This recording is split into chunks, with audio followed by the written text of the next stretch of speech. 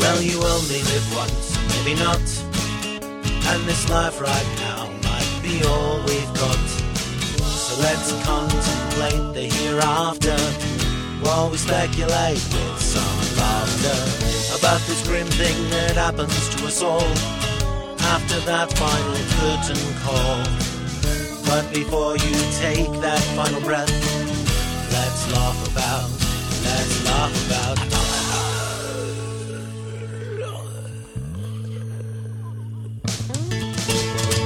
Welcome to Let's Laugh About Death, the dramedy podcast that celebrates life while contemplating the inevitable. I'm your host, Tim Rooney, and today is kind of a different kind of day because, I recorded this episode back in June, and the reason why I'm actually doing this one today is because the people that I interviewed met on Halloween, and today's my birthday, Halloween. And I'm not bringing that up because it's my birthday, because honestly, I really don't usually care. That's something I was talking about with my wife. It's like, you know what? One thing that sucks about being born on Halloween is it's like you share your birthday with everybody. That kind of sucks. But in the same sense, it is kind of a cool birthday. So it's a double-edged sword. When I was a kid, I used to go trick-or-treating and let everybody know that I had, my birthday on Halloween so I'd get more candy. So, at least I played it to my advantage. Anyway, I saved this one because, this is their anniversary of when they met. So I thought, yeah, let's save this and let's put this out when, when it's their anniversary. Of course, it's not going to come out till Monday, which is the 2nd, but still. Something I noticed about this microphone, it doesn't matter what angle I'm at, whenever I take a breath, it sounds like I'm breathing all over you. So if it sounds like I'm, trying to get in your personal space and hump your ears, well, I kind of am. So I just got to say, I had this thing that I came across the other day, and it's something I actually wanted to talk about, and then it works out great because the one person on this episode, their names are Kat and Matt, which I think is pretty cool. They have last names too, but I'm just going to refer to them as Kat and Matt. And they met, they're playwrights, and Matt talks about something that is very inspirational. In fact, this whole episode is unconventional, inspirational. We had a lot of fun. And Matt, I use something he told me to this day where he applied for a position, and I'm not going to get into it, but let's just put it this way. It has something to do with this next topic I want to talk about. But he applied for a position with a, whatever, if I get it kind of thing. And it's something where it's like, how the hell did he do that? And he got this job that had nothing to do with what he had experience in. And it was an impressive job. So, you got to listen to it for that. But anyway, the reason why I bring that up is because I was watching a video the other day that describes the explanation of the different 11 theoretical / known dimensions that we have. And of course, there's the one dimension, which is, they described it as a 0 point, but there's a 1 point, or one dimension is just a point. Second is a line. Third is, I take it back. There's 0 dimensions, which is a point. 1 dimension would be a line. 2 is a shape, like a rectangle or square or something. 3 dimensional would be a cube. And then 4th dimension is that going through time, et cetera, et cetera. And it goes on. And it starts getting up in the area of the 9th and 10th dimensions, and it's talking about being able to bounce around through time and control space and essentially being a god at that point. And it made me think about, there's that whole, I get a little woo-woo from time to time, that whole concept of being able to control your vibration and being able to control your manifesting of your thoughts and things and everything. And one of the topics that it gets into is the concept of string theory, which, taken for different types of concepts for it, it's basically 0 point items, 1/1000th of 1/100000th of a centimeter. So they make molecules and atoms look like cities. And so these things are just, you almost can't even say microscopic. And they make up everything. They make up all the elements. They make up all of the, atoms and protons and electrons and us and thoughts and everything. And so it's like, what if, if all these different dimensions and multiverses and everything else all come down to the string, which is just a spaghetti of these little pixels almost. Well, hell, something that just occurred to me is that right there definitely can support the whole concept of us being in a simulation, but that's a whole nother topic of discussion. But what if that right there allows you to truly control and manifest your thoughts into things and change your vibration? Because you can't change things instantly, because it would freak the human mind out if all of a sudden, we start thinking about the 12th century and we wake up in Scotland with a suit of armor on. You'd go nuts. But what if over time you slowly are changing things that would make sense to where you're at in your existence, but slowly changing, and that right there contributes to the whole mind over matter of being able to do better exercises, or being able to have miraculous strength when your car had just run over your kid and you can lift a car. Those could be instances where it triggers quicker. But what if it's also a case where you are slowly making your situation better because you're thinking more positive, therefore positive energy, positive thought. And I've talked about this before. You can walk into a building and have it just feel like, the energy in there. You can cut it with a knife, the tension. What if that's all that string just being all negative? Everybody's negative. It's rubbing off on each other. So positivity, not being a dick, like I've talked numerous times, but more so being positive in your own thoughts and being positive in your own outcome, and not, feeling that you are meant to do the thing that you want to do, not worrying about failure. And so therefore you're almost like shifting, if you watch Mario, older games or different video games, the background is moving. The character stands still. What if your background is moving around you and your character stands still? So I don't know. It's just, I'm babbling at this point, but it's something I got excited about. What if you can make the background change and you stand still just by this positivity? I don't know if that made any sense. Maybe it did, but it made sense to me, and I just wanted to share it to some degree. But hopefully, you can start being more positive and have better outcomes in your life through positivity and getting geeked about life, so to speak. So here's my conversation with Matt and Kat.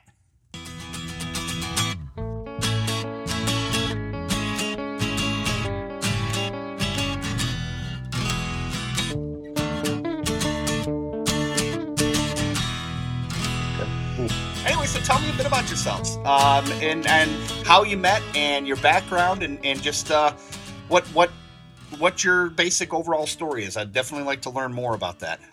I know you guys are playwrights, and that's also fascinating to me because I'm a filmmaker myself, and I always love to talk to other creative types and just kind of get an idea where they're coming from. Well, I'll let Kat start because she's really good at telling the story of how we met. So, once upon a time, well, really, it does stem from my dad. To me, it all, because I think we, my belief is that we were meant to meet. I don't necessarily believe that. I do think things happen for, you have some control over how things happen, but I also think there's that randomness, and then there's also the kind of planned guidance. Totally. Yeah, I agree with that. So I think, I think we were meant to meet. And I think had my father not passed away, we would not have met. So, to me, the story does start with my father's death and my depression and grief and trauma and all of that continued for a very long time after my father passed away. I was pretty much just withdrawn from everything because I thought when my father died, that was pretty much the end of my life. As well, because he was the closest person to me, so I never had to deal with the death of anything, and much less two deaths, in 24 hours of the same person that I loved. So I was not equipped to deal with that. Yeah. How does that work? Like what happened? If you could tell me if you don't mind, tell me the story of, you said he died twice in a day. My mind tells me he went, they resuscitated him, they thought they had him, and then he went again. Is that how it happened, or was it something different from that? was something different from that. Okay. So, yeah, so on a Wednesday, we took him. He was having abdominal pain. Mm-hmm. Took him to the ER, and they decided to admit him, try to see where the pain, was originating, what was going on. So we left him that evening, and he was, resting comfortably. We went back the next morning, and when we arrived, people were standing outside of his door, which, they appeared to be hospital people, but still didn't think anything, except maybe they're doing a test, where people have to be outside the room or whatever. Yeah. Or so training or something like that. Yeah, so my mom was in front, and she turned to me, and I could see, because they had said something to her, they told her that my father had passed away suddenly before we arrived. And obviously, that was completely unexpected, because I called and checked on him that morning when I woke, and everything was, they said, he'd had a good night and everything seemed, great. And to get there and just to be told in the hallway like that, he's taken a sudden turn and died on, to me, that was, I don't even know what that felt like. Yeah. So I was hysterical pretty much, because I could not imagine that my father was dead. That's always been like the worst thing that I ever could imagine to happen. And I didn't, just nothing about my mind could believe that it was true. And so I asked them, like, is there a room that we can go to? Because nobody, you're just really in a hallway, and people are from other rooms looking out at you in the hallway. It's just very impersonal, and it's such a horrible moment. And so they said they would look for a room to take us to. And it was about 30 minutes. They had come back at one point and said they didn't have any place for us to go. So, we're just hanging out in the hallway here with my dad dead, and people just going about life. And, I can't go about life. I'm just yours just halted. So, yeah. So then, I see my father in a wheelchair, being pushed down the hallway towards me.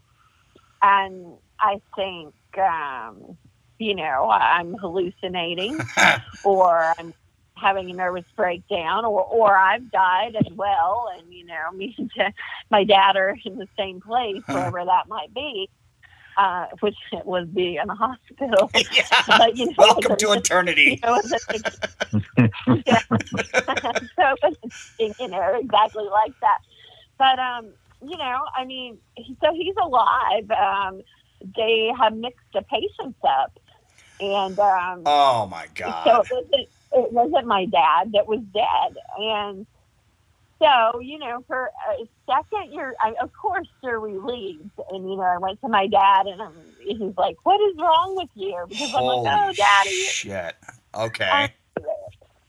Yeah. So, that's, but also it's very real for that 30 minutes. Oh, yeah. 100%. No reason. Totally. Yeah. No, but then when he comes out, but okay, I totally see now why this is not what I was thinking. So, okay, sorry, continue. All right. So, I stayed in kind of a trance the rest of that day. I was happy to see my dad, of course. Oh, yeah. But I didn't snap out of it.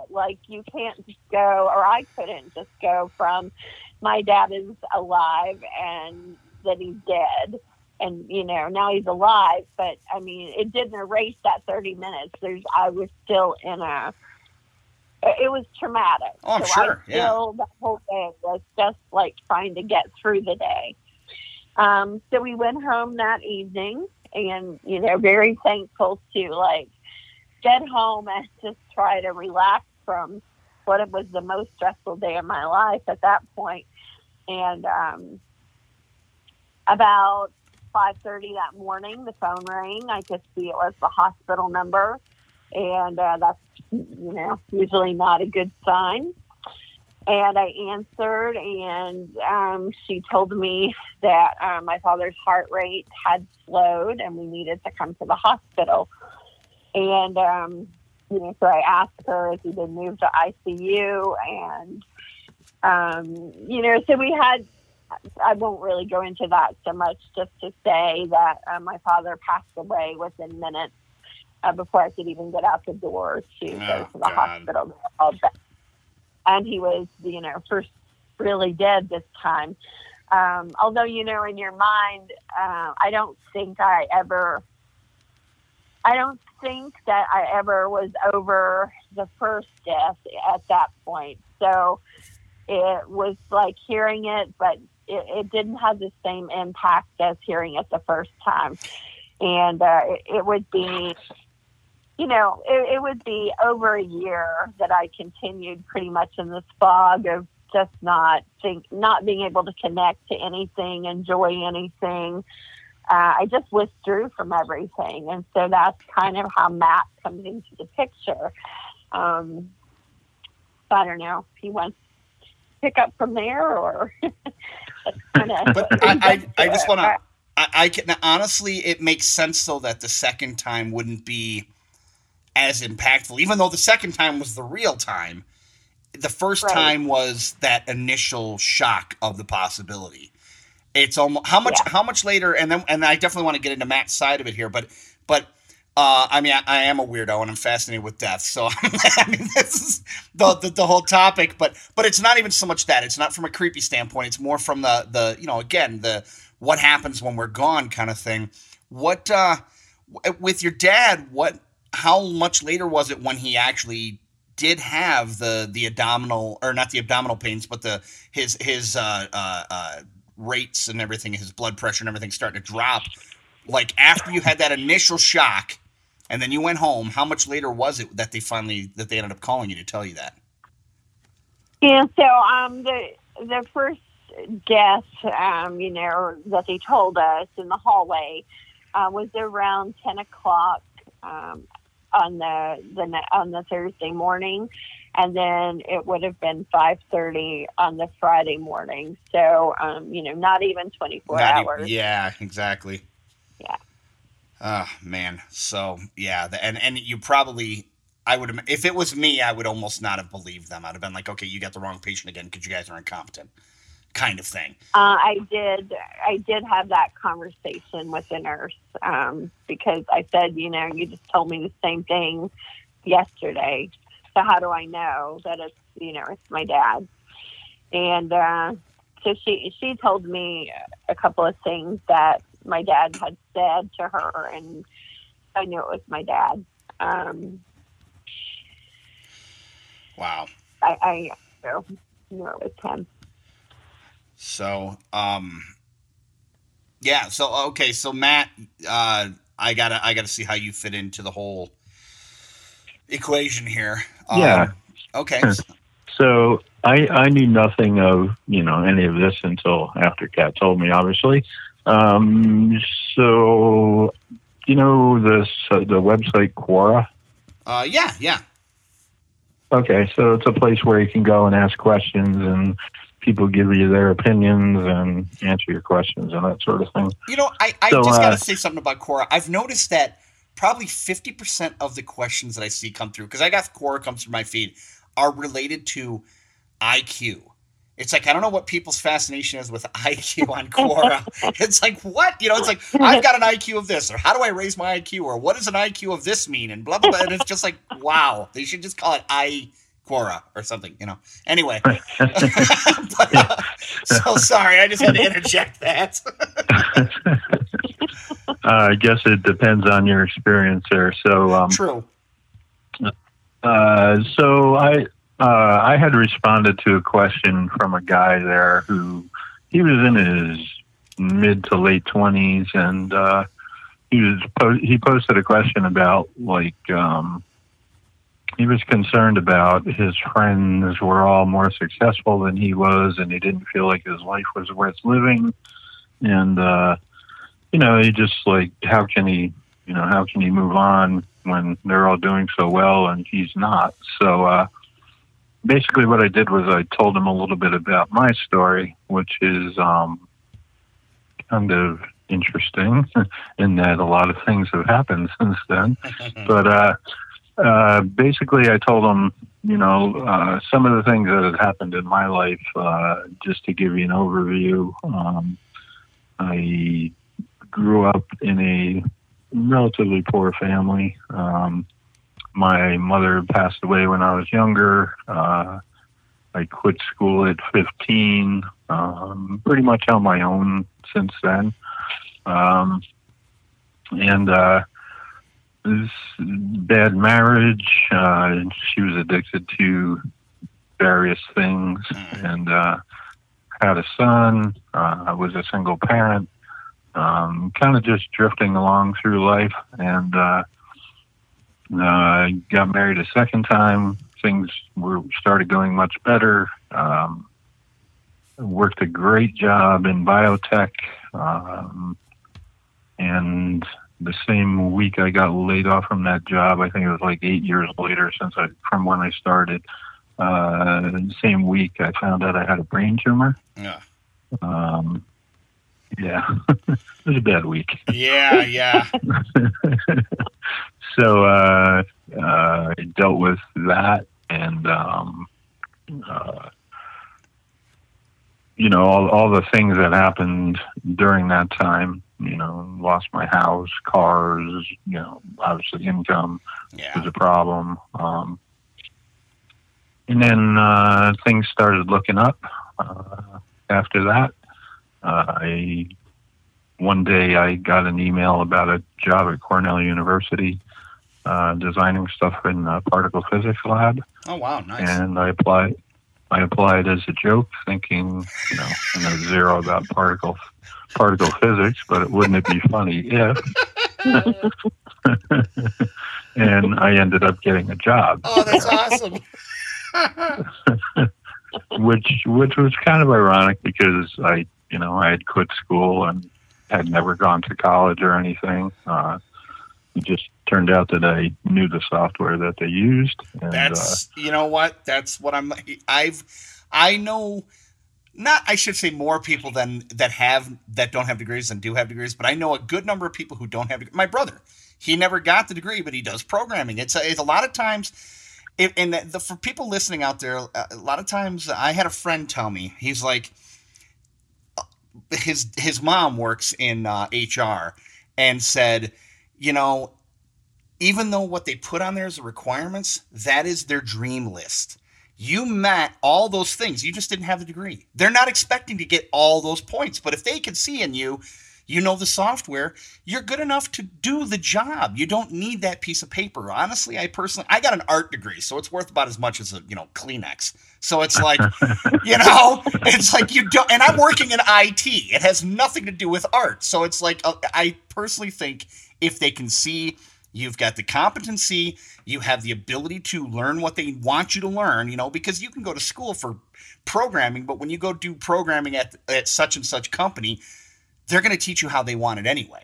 They want to see that competency. Yeah. So, you did it. There must have been something on there, probably the biotech stuff that was on there that impressed them, So anyway, but it is funny that you applied as a farce and you got it in this, this highly technical industry. That's awesome. So continue. I love that. I love hearing about that kind of stuff. It shakes the system, and I love that. So.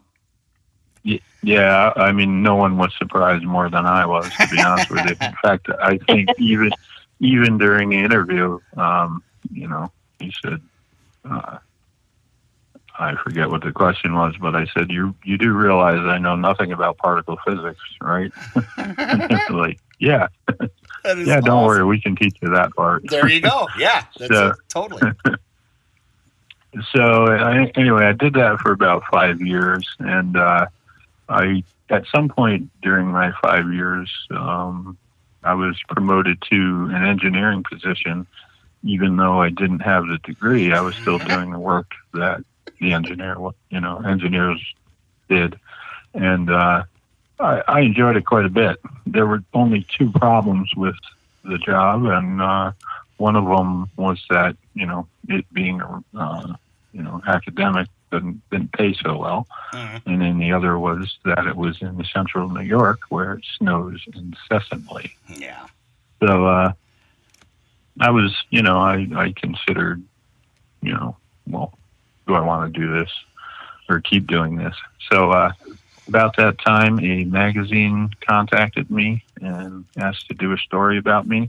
I guess they felt it was interesting that someone who had never gone to school had quit school, was designing particle accelerators for an Ivy League university. And, yeah, it was kind of interesting. I love it.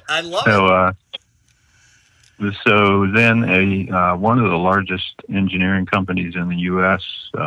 Contacted me. Apparently someone had read that story when it came out and asked me if I was interested in working on a nuclear project for Oak Ridge Labs down in Oak Ridge, Tennessee. Mm-hmm. And that's where they developed the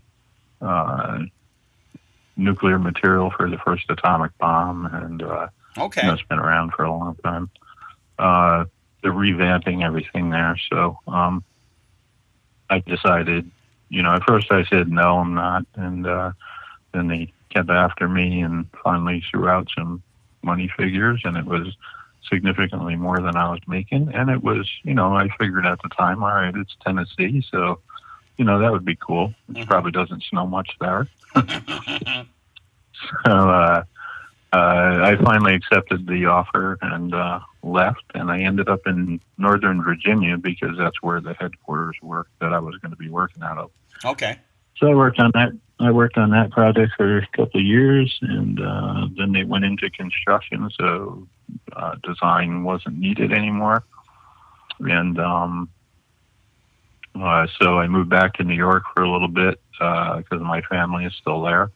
And I figured it'd been like 18 years since I had been living near them, and it might be nice. And I got there, and, I think I was there for 11 months, and I was contacted again by the same company I worked for in Virginia. And they have a project here in Kentucky that they designed a process to destroy chemical weapons that the U.S. has. And so I came to work down here, and again, we went through the whole design process and validation of the design, and they're actually in operations now, and design isn't needed, so I'm not doing that anymore. But so shortly after I moved here, Kat had read the answer that I posted to this guy, and it was basically, you asked what you can do, to improve your life, and it was basically stop worrying about what everyone else is doing and enjoy what you're doing.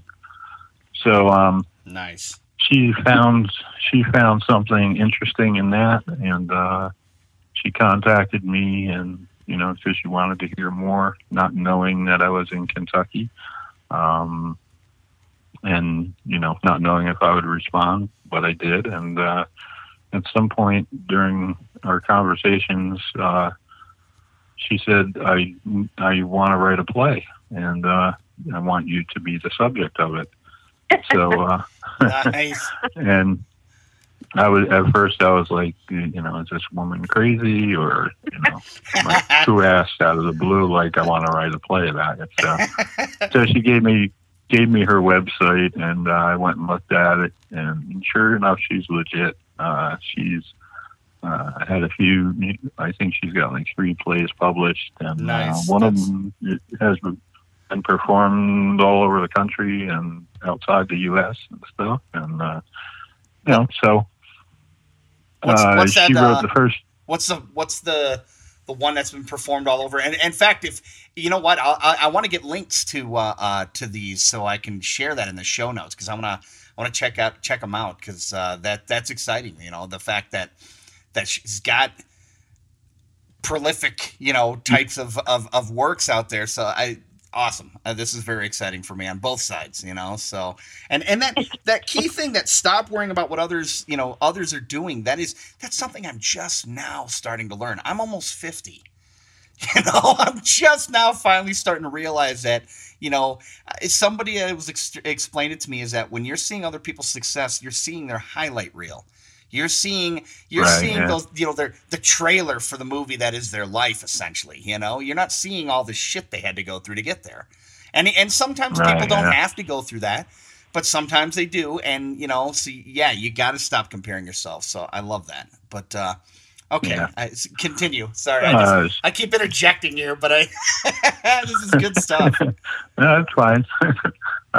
So the name of the play is "May I Have Your Attention, Please?" and it's actually about suicide. And I just laughed. You know, that's great. And that's fine for you there, because death is a theme of my writing. Oh, there you go. Yeah. So this is very fitting. She's always killing someone off in one of her plays, or trying to. So what's the one about your life called?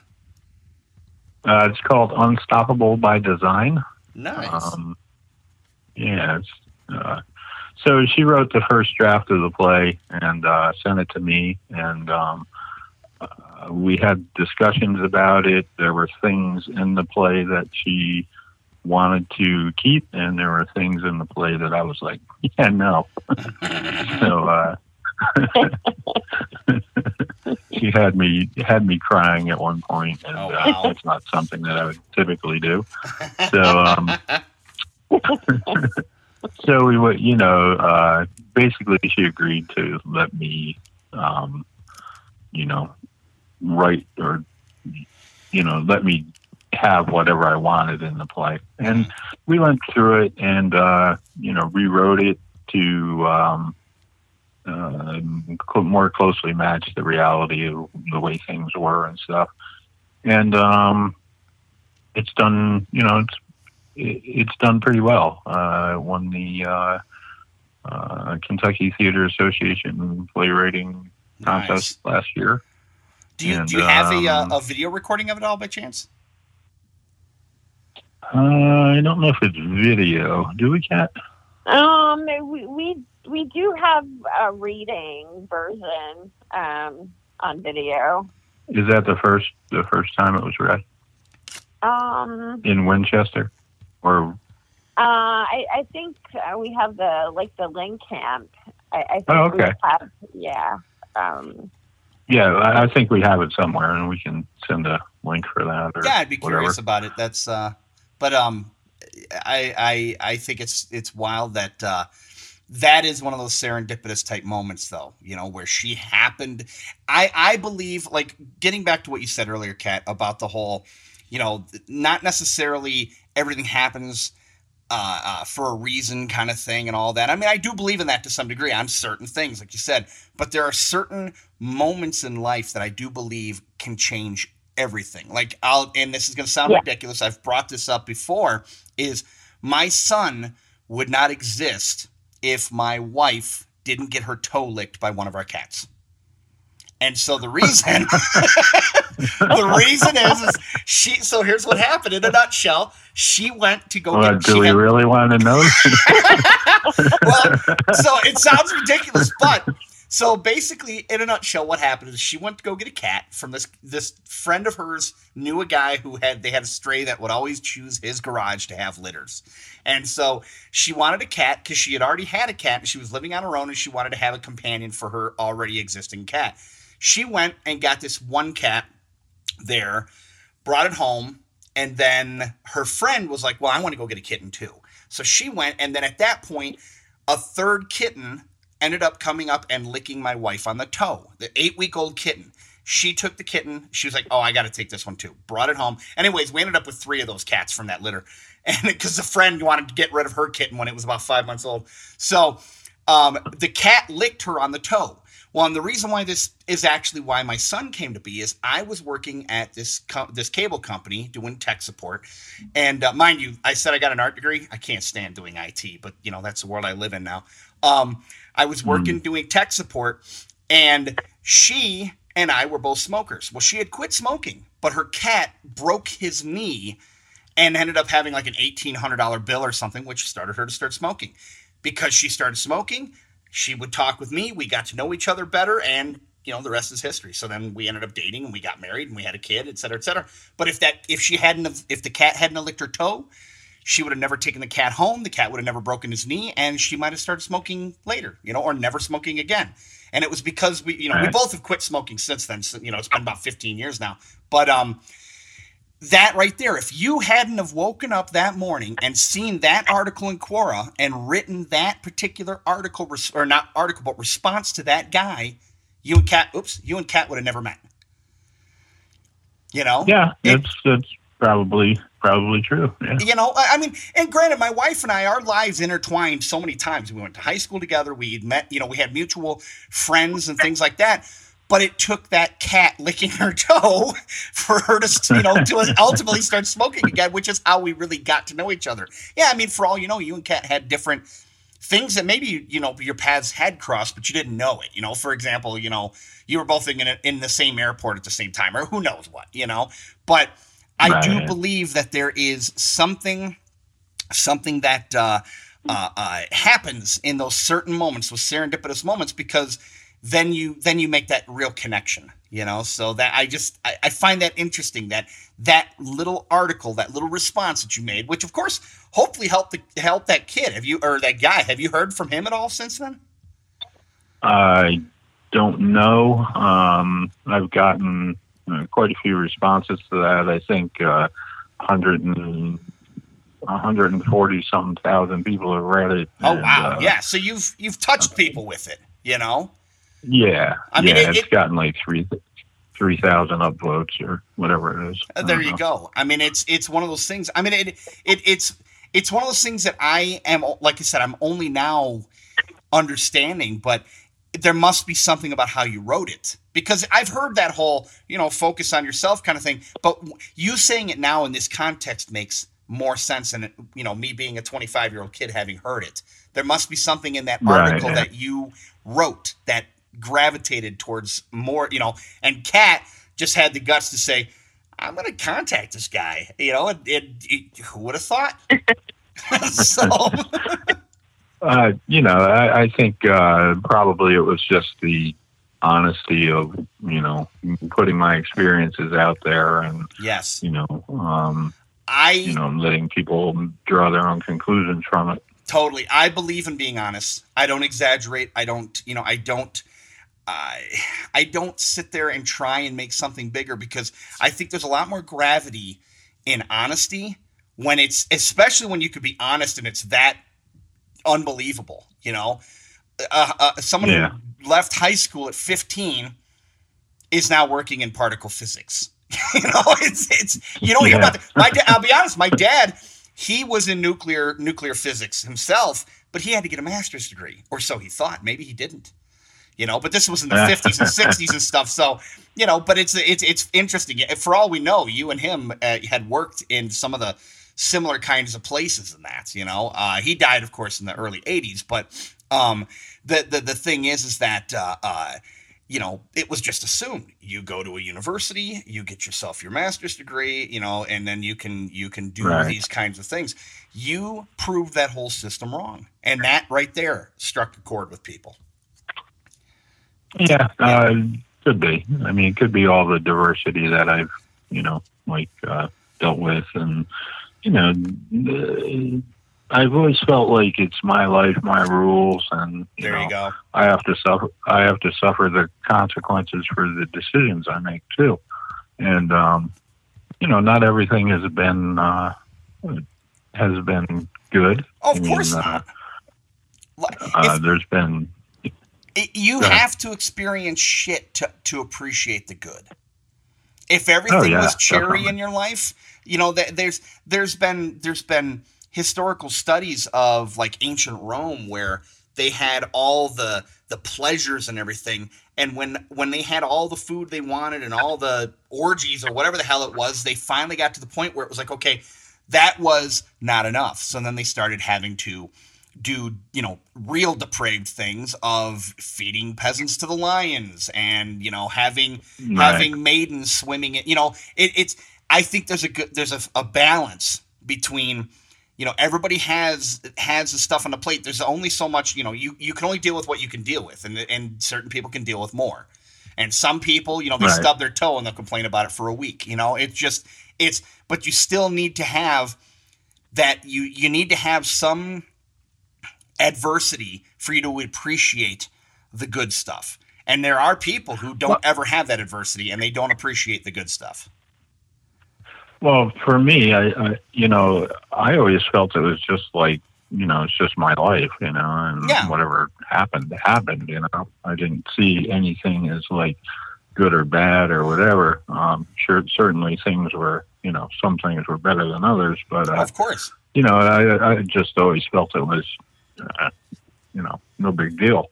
And well, it's because that's what you knew. Yeah. So when Kat contacted me and said, I want to write a play because I find your story fascinating and all that, I was kind of like, really? So she could tell you a little bit more what happened from there. Yeah. Well, I guess in thinking back on it, like in my before Daddy's death personality, it would not have seemed that strange for me just to contact Matt and say, I read this, I want to write a play about you. Because I'm kind of like that. But, after Daddy had died and I was not communicating or whatever, I think just reading the response from Matt was very compassionate, I thought. That he had taken the time for a total stranger to share these details and try to help him. And so to me, that there was something about that made me, just think this person, and especially because I was a former high school teacher, so the fact that he dropped out of high school and got the job at Cornell, that's really the part that I saw in the Cora response. So I'm thinking, that would make a very nice play. Yeah. And I also wanted to know, like, how did it work? Because most of the students that I had that dropped out, they did not find success, and certainly they didn't end up working at Cornell. So, see, I only know of like 4 that happened to.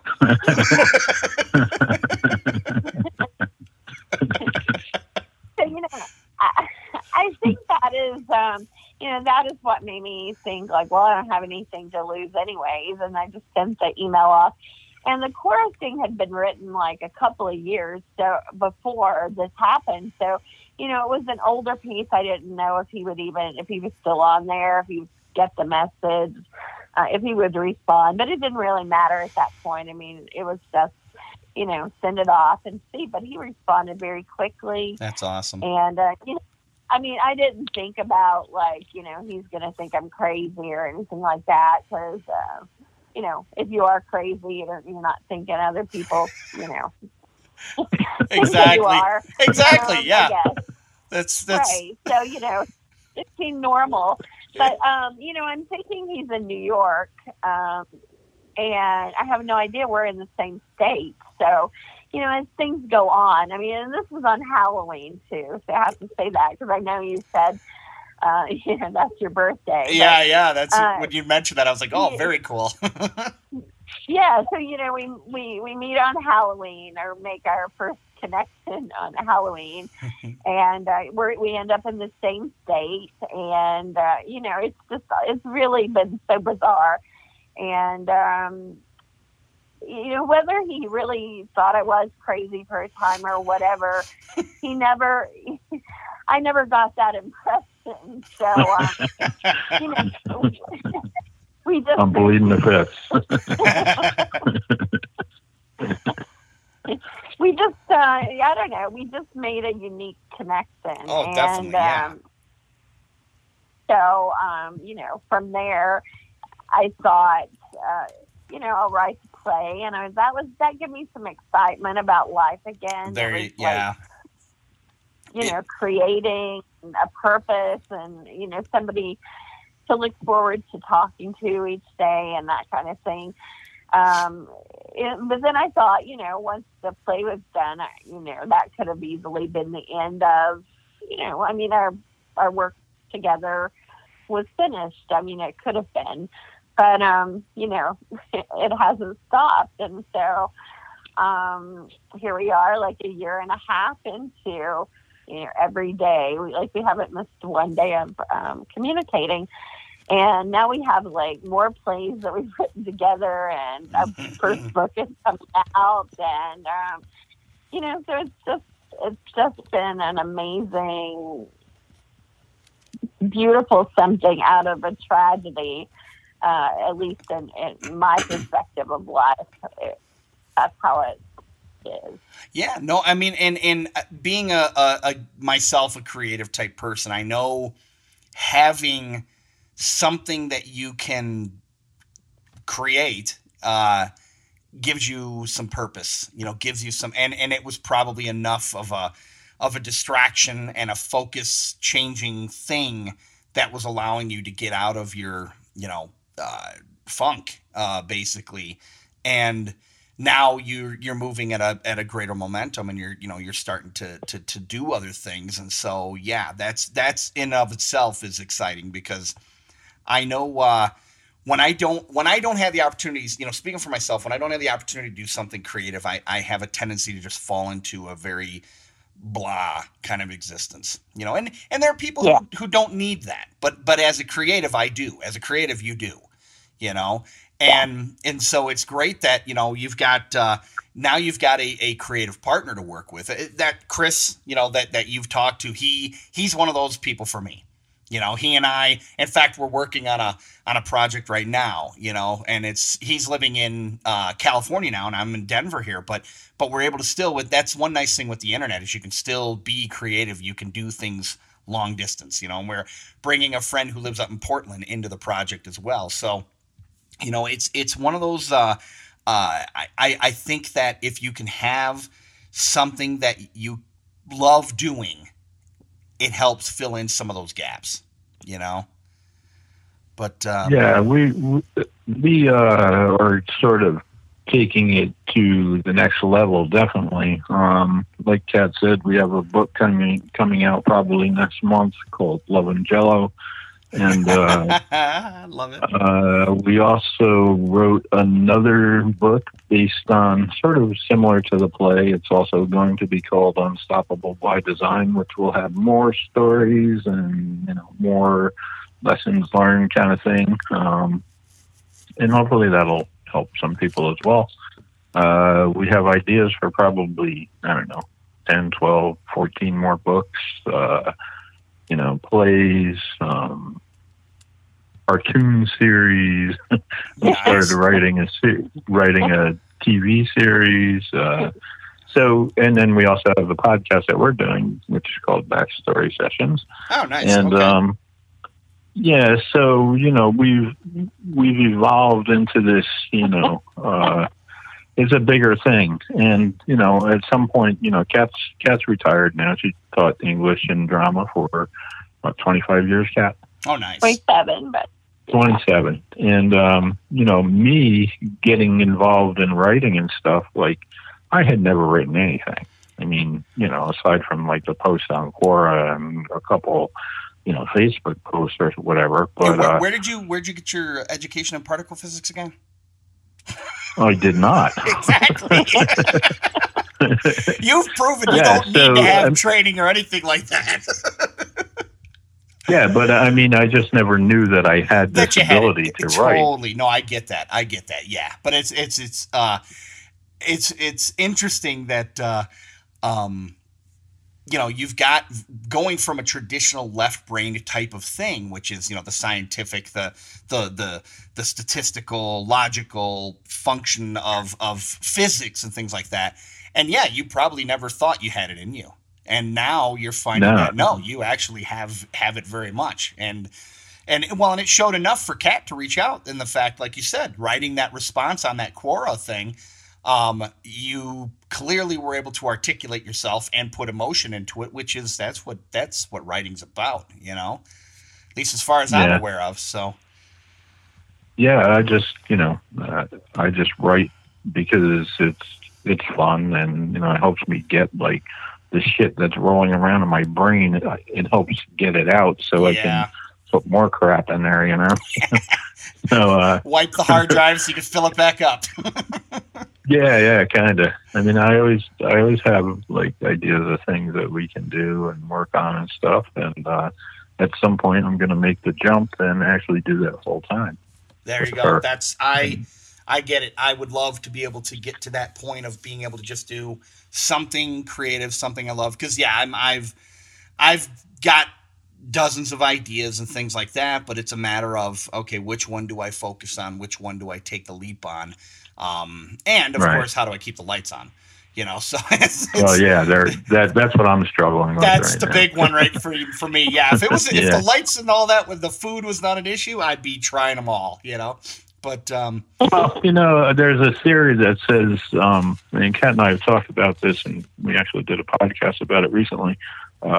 It's called Burn the Boats, which I think Tony Robbins or one of those guys had said. And basically what you have to do is, you just have to jump in and focus on what you're doing and create a situation where there's no chance of you retreating back to where you were before. Like, you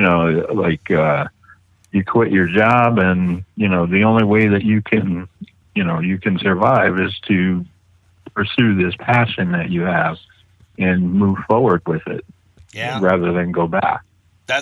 I've heard similar kinds of things, and it's just one of those things. If it was just me, I would be more inclined to do that. But having, rent and, a son and a wife and et cetera, I would have more of an inclination to go that route. But yeah, you're right. I mean, when you leave yourself no options, you definitely get a lot more hungry. Yeah. So that's kind of where I am. I'm not saying I'm going to quit my job tomorrow, although it would be nice. I hear you. That's only because tomorrow's Sunday. Well, yeah. So I'm spoiled by the days of the week. There you go. Yes, exactly. But so I want to bring up, because you both had, kind of a touch. I mean, in different ways. With the topic of the podcast, that being, death. You mentioned you had a brain tumor, and I know that's something that, you're kind of wondering the what if of what's going to happen. Kat, of course, had, the experience with her dad, having gone through that emotion twice.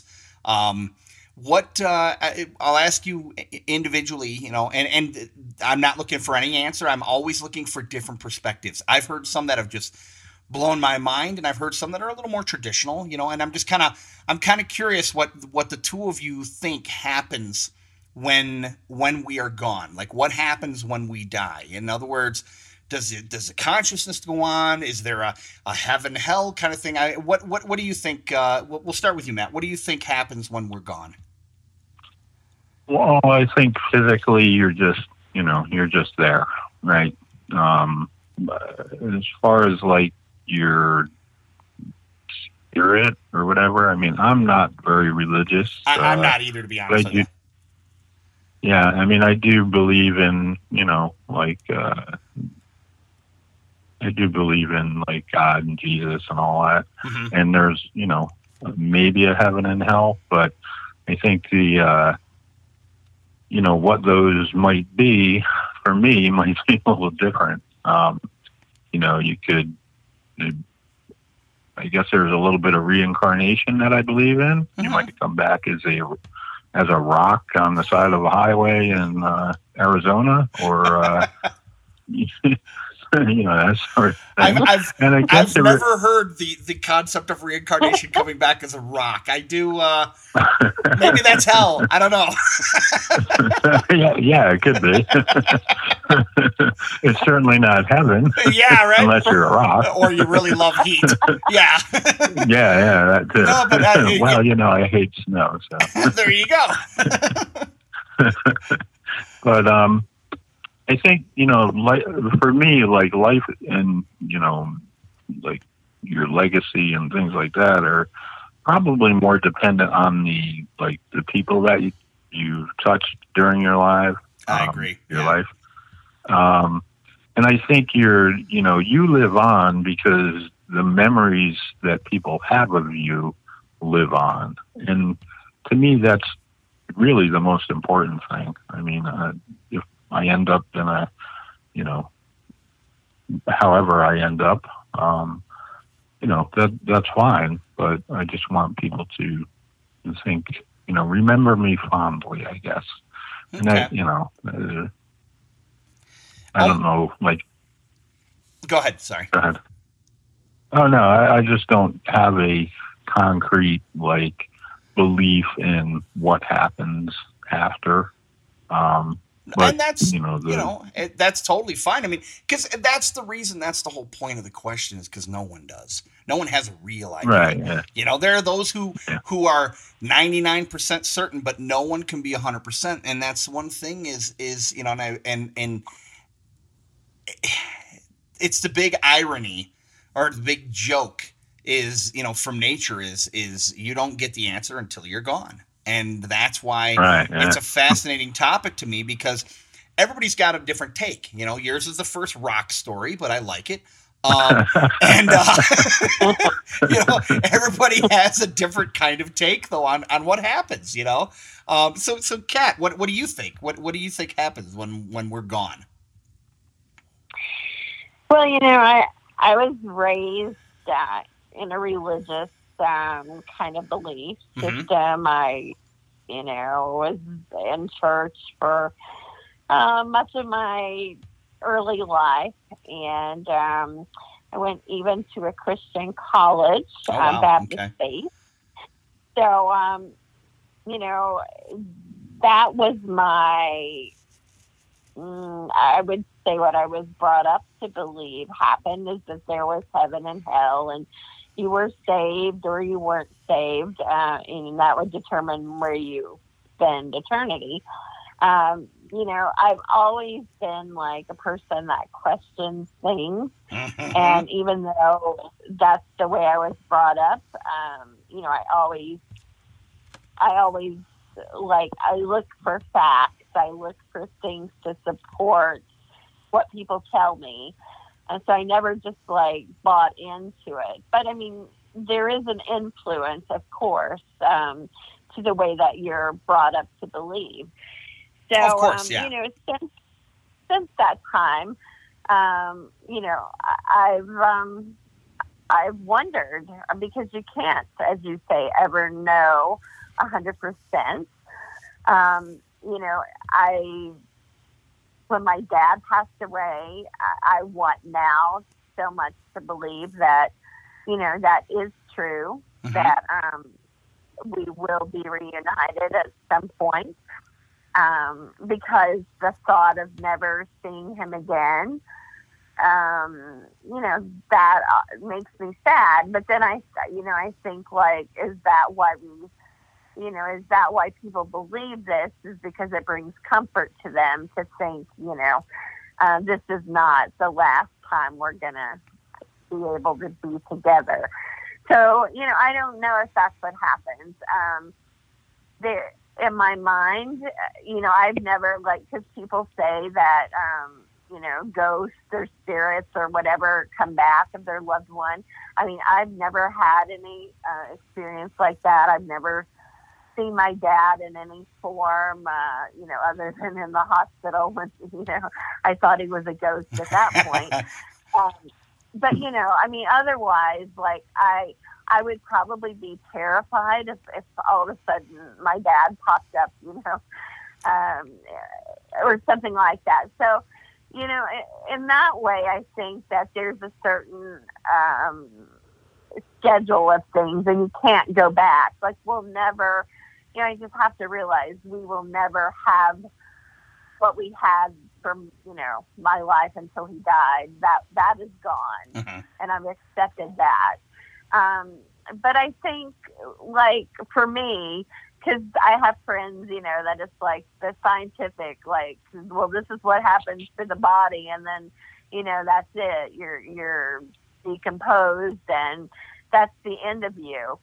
So to me, I can't buy into that philosophy either. I can't either. Yeah.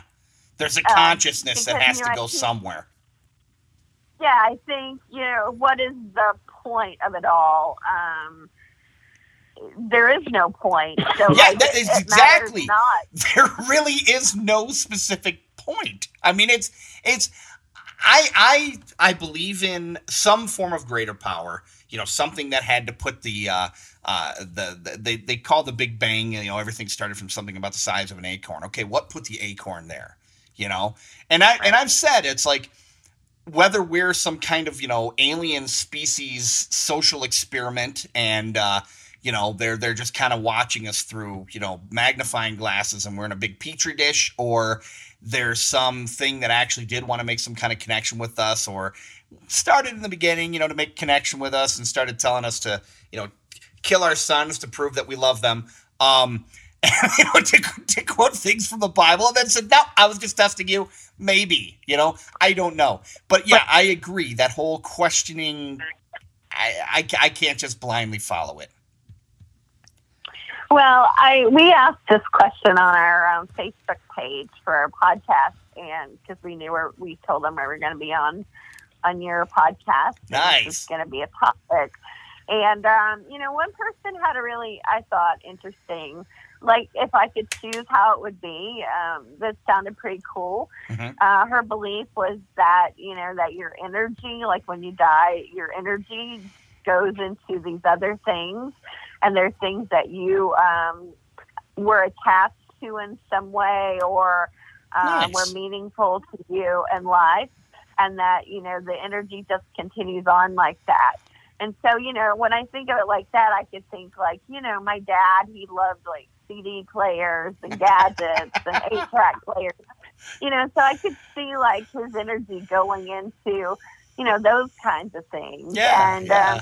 so that brings comfort to me, just to think that he's like in that CD player, that record player, because Totally. Can he it's fix my- happy things. Can you fix my internet? But what's that Police album, Ghost in the Machine? There you go. Yeah, there you go. But no, that's an interesting take though of putting the energy going into something you love. I like that concept as well. I mean, and again, I'm open to anything. I also do believe in some form of potential for a multiverse, multi-universe, potential for, again, the reincarnation, the whole superposition where we are living in all possibilities of our life at the same time. And then, when one dies off, I kind of visualize it sometimes where when one version dies off, it just kind of goes back to that ground zero for all of the existences, and then when they're done, they move on to something else. There are people who theorize that every decision you make can spawn off another branch of a I picture that chart that Doc Brown writes for Marty, where if he goes and it spawns off another thing, where when he goes back and fixes time, which of course, if time travel was even a thing, that would be theoretically impossible, because you'd have to have every single microsecond redone correctly. But it's I like that idea though, that your energy goes into what you love. Maybe it goes into paintings, maybe it goes into, whatever it happens to be. Music. It goes music, Right. yeah. Or maybe that's what the muses were back in ancient Greece or whatever, where spirits of people who loved the arts that went and came to somebody in a thought, and all of a sudden they wrote this play, or they wrote, and we just deemed it as a muse. And that's what muses really are, is somebody's spirit who was a fan of music or the arts, or not that music isn't artistic, but you know what I mean, playwrights and things like that. Who knows? Maybe Shakespeare had a lot of friends die around him, and those inspired his plays. But yeah, I mean, it's I like all the different concepts. So, but Matt, were you trying to say something? Sometimes I get yapping and I don't always hear if someone's trying to say something. No. No, I think, I think really, there's a lot of talk about like the afterlife and, if there is one, and heaven and hell and stuff like that. But I think the point is to be happy while you're here. Bingo. Yes. I think, and live your life the way you choose rather than what you've settled for. Yes. No, and that, excuse me, that I have to agree with. I think too many people are, I don't want to say wasting their lives, but too many people are focusing their life so they can have a good afterlife. And it's like, I don't think that that's the design. I think the design is whether it's we come around more than once or we come here once, it's to come here and live our lives to the best we can, to enjoy it, not get hung up on the little shit. And I have a tendency to get hung up on the little shit. I focus on stuff, but I'm getting better. I'm learning. I'm doing better. I'm learning to let stuff go quicker, because it doesn't do me any good. Because in all honesty, it comes down to that whole, someone cuts you off in traffic. They cut you off in traffic. Half the time, they don't even know they cut you off in traffic, but you could sit there and stew about it for 10 minutes.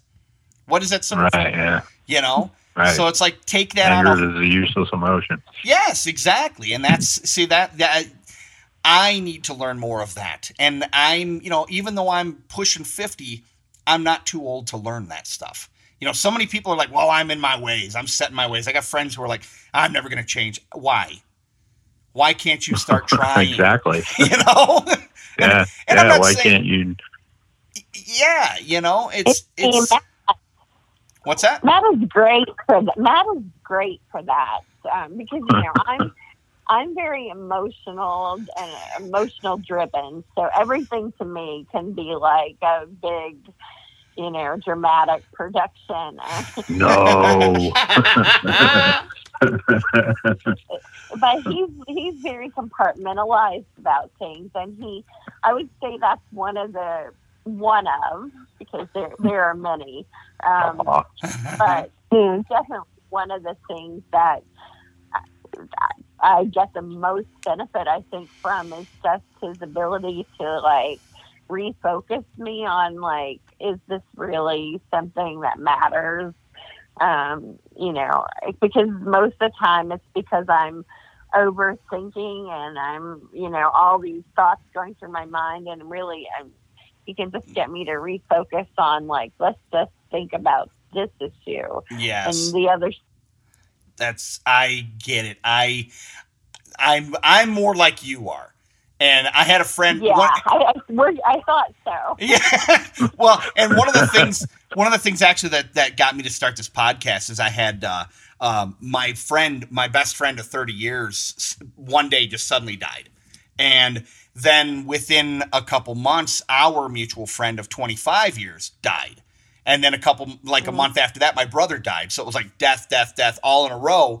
And I got to thinking, I'm like, and James was the first guy's name. I was like, how would James approach this? And James would approach it from a logical standpoint. I referred to him as my Spock, and it was like, okay, he would kind of have that, where there were times where I would sit there and just go on and bitch about something. He's like, yeah. And, he was very grounded. And, but because of the three of them, dying within such a short period of time, it got me thinking. It's like back to what Matt was saying about leaving a legacy.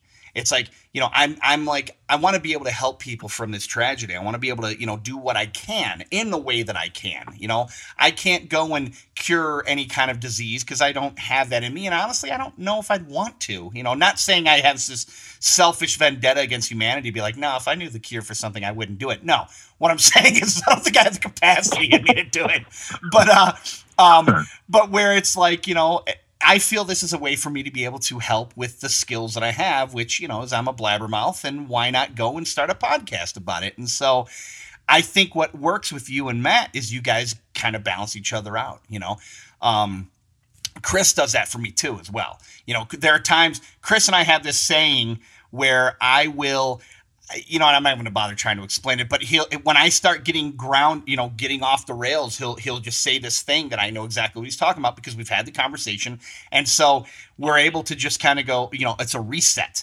And so when you're having those moments where you're getting a little more worked up, Matt is the person who can say, okay, now let's think about this. You know, he's the reasonable one. And you know, I believe me, I wasn't the reasonable one. So, but, yeah, so that's, you know, that's great that you guys are able to have this creative partnership out of happenstance. You know, that's exciting to me. I love hearing stories like that.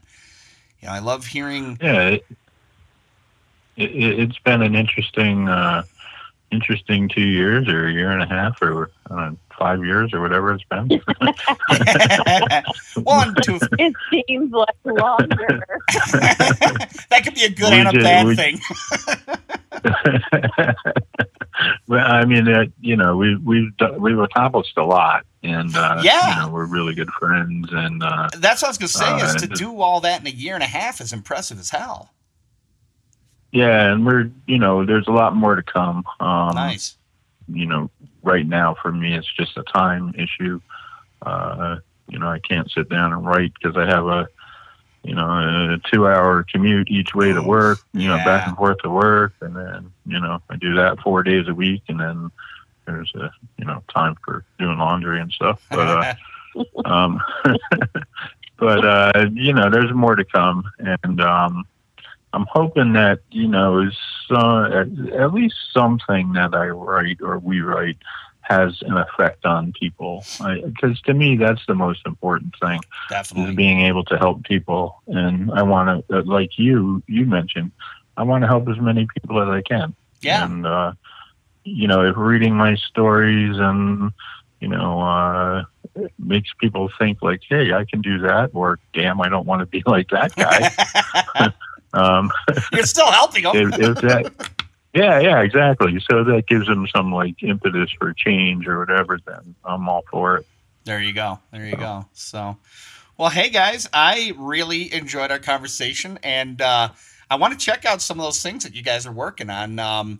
If you could hang on after we're done, and I want to get those links and those you know, any kind of information that I could put in the descriptions, because I want people, you know, people that are listening to this to be able to go check those things out as well. So, anyway, thanks for coming on, and you guys, do you have any, you know, last words, if you will? Any last things you'd like to say? Yeah. She's like, this guy's been talking long enough. I'm tuning out. You know, I mean, I don't know what happened in the big picture because nobody does. But, you know, in the time that I have here, like, I know that I want Matt to be a part of that time. Nice. And to me, that's just the things that we will create and do. I think that's going to shape the rest of whatever is left here. There you go. I like that. I like the fact that you've got someone to finish the journey with, you know? So yeah, exactly. Very nice. Well, hey, thank you for coming on. Oh, sorry, Matt. You guess I'm like trying to close the door on you guys and all that. Yeah, no, it's fine. I mean, for me, I just want to get shit done. I mean, I got so much in my brain that, you know, I need to like get out. And, writing is sort of therapeutic for me in some ways. Yeah. And, I can see that. I have many more stories to tell and many more stories to create and things like that. And, I'm looking forward to getting that stuff out of my brain so I can get new stuff in. I get it. So, well, when you get, when you start getting more of those things going, definitely send them my way. I'd love to check them out. Yeah, sure. But we'll do that. Okay. Thank you for having us. I really appreciate it.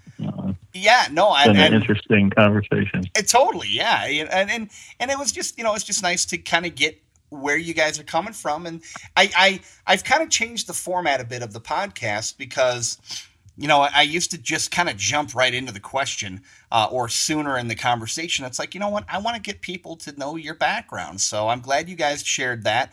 And gave us a little bit of, insight into where you're coming from so that when you do give an answer, because, it's not like stopping someone on the street going, what do you think happens when you die? It's I want people to know you guys, but thank you for sharing. I know that it's a fresh thing for Kat, so I appreciate that you are, you're overcoming, you're dealing, you're coping, and and it's one of those things that,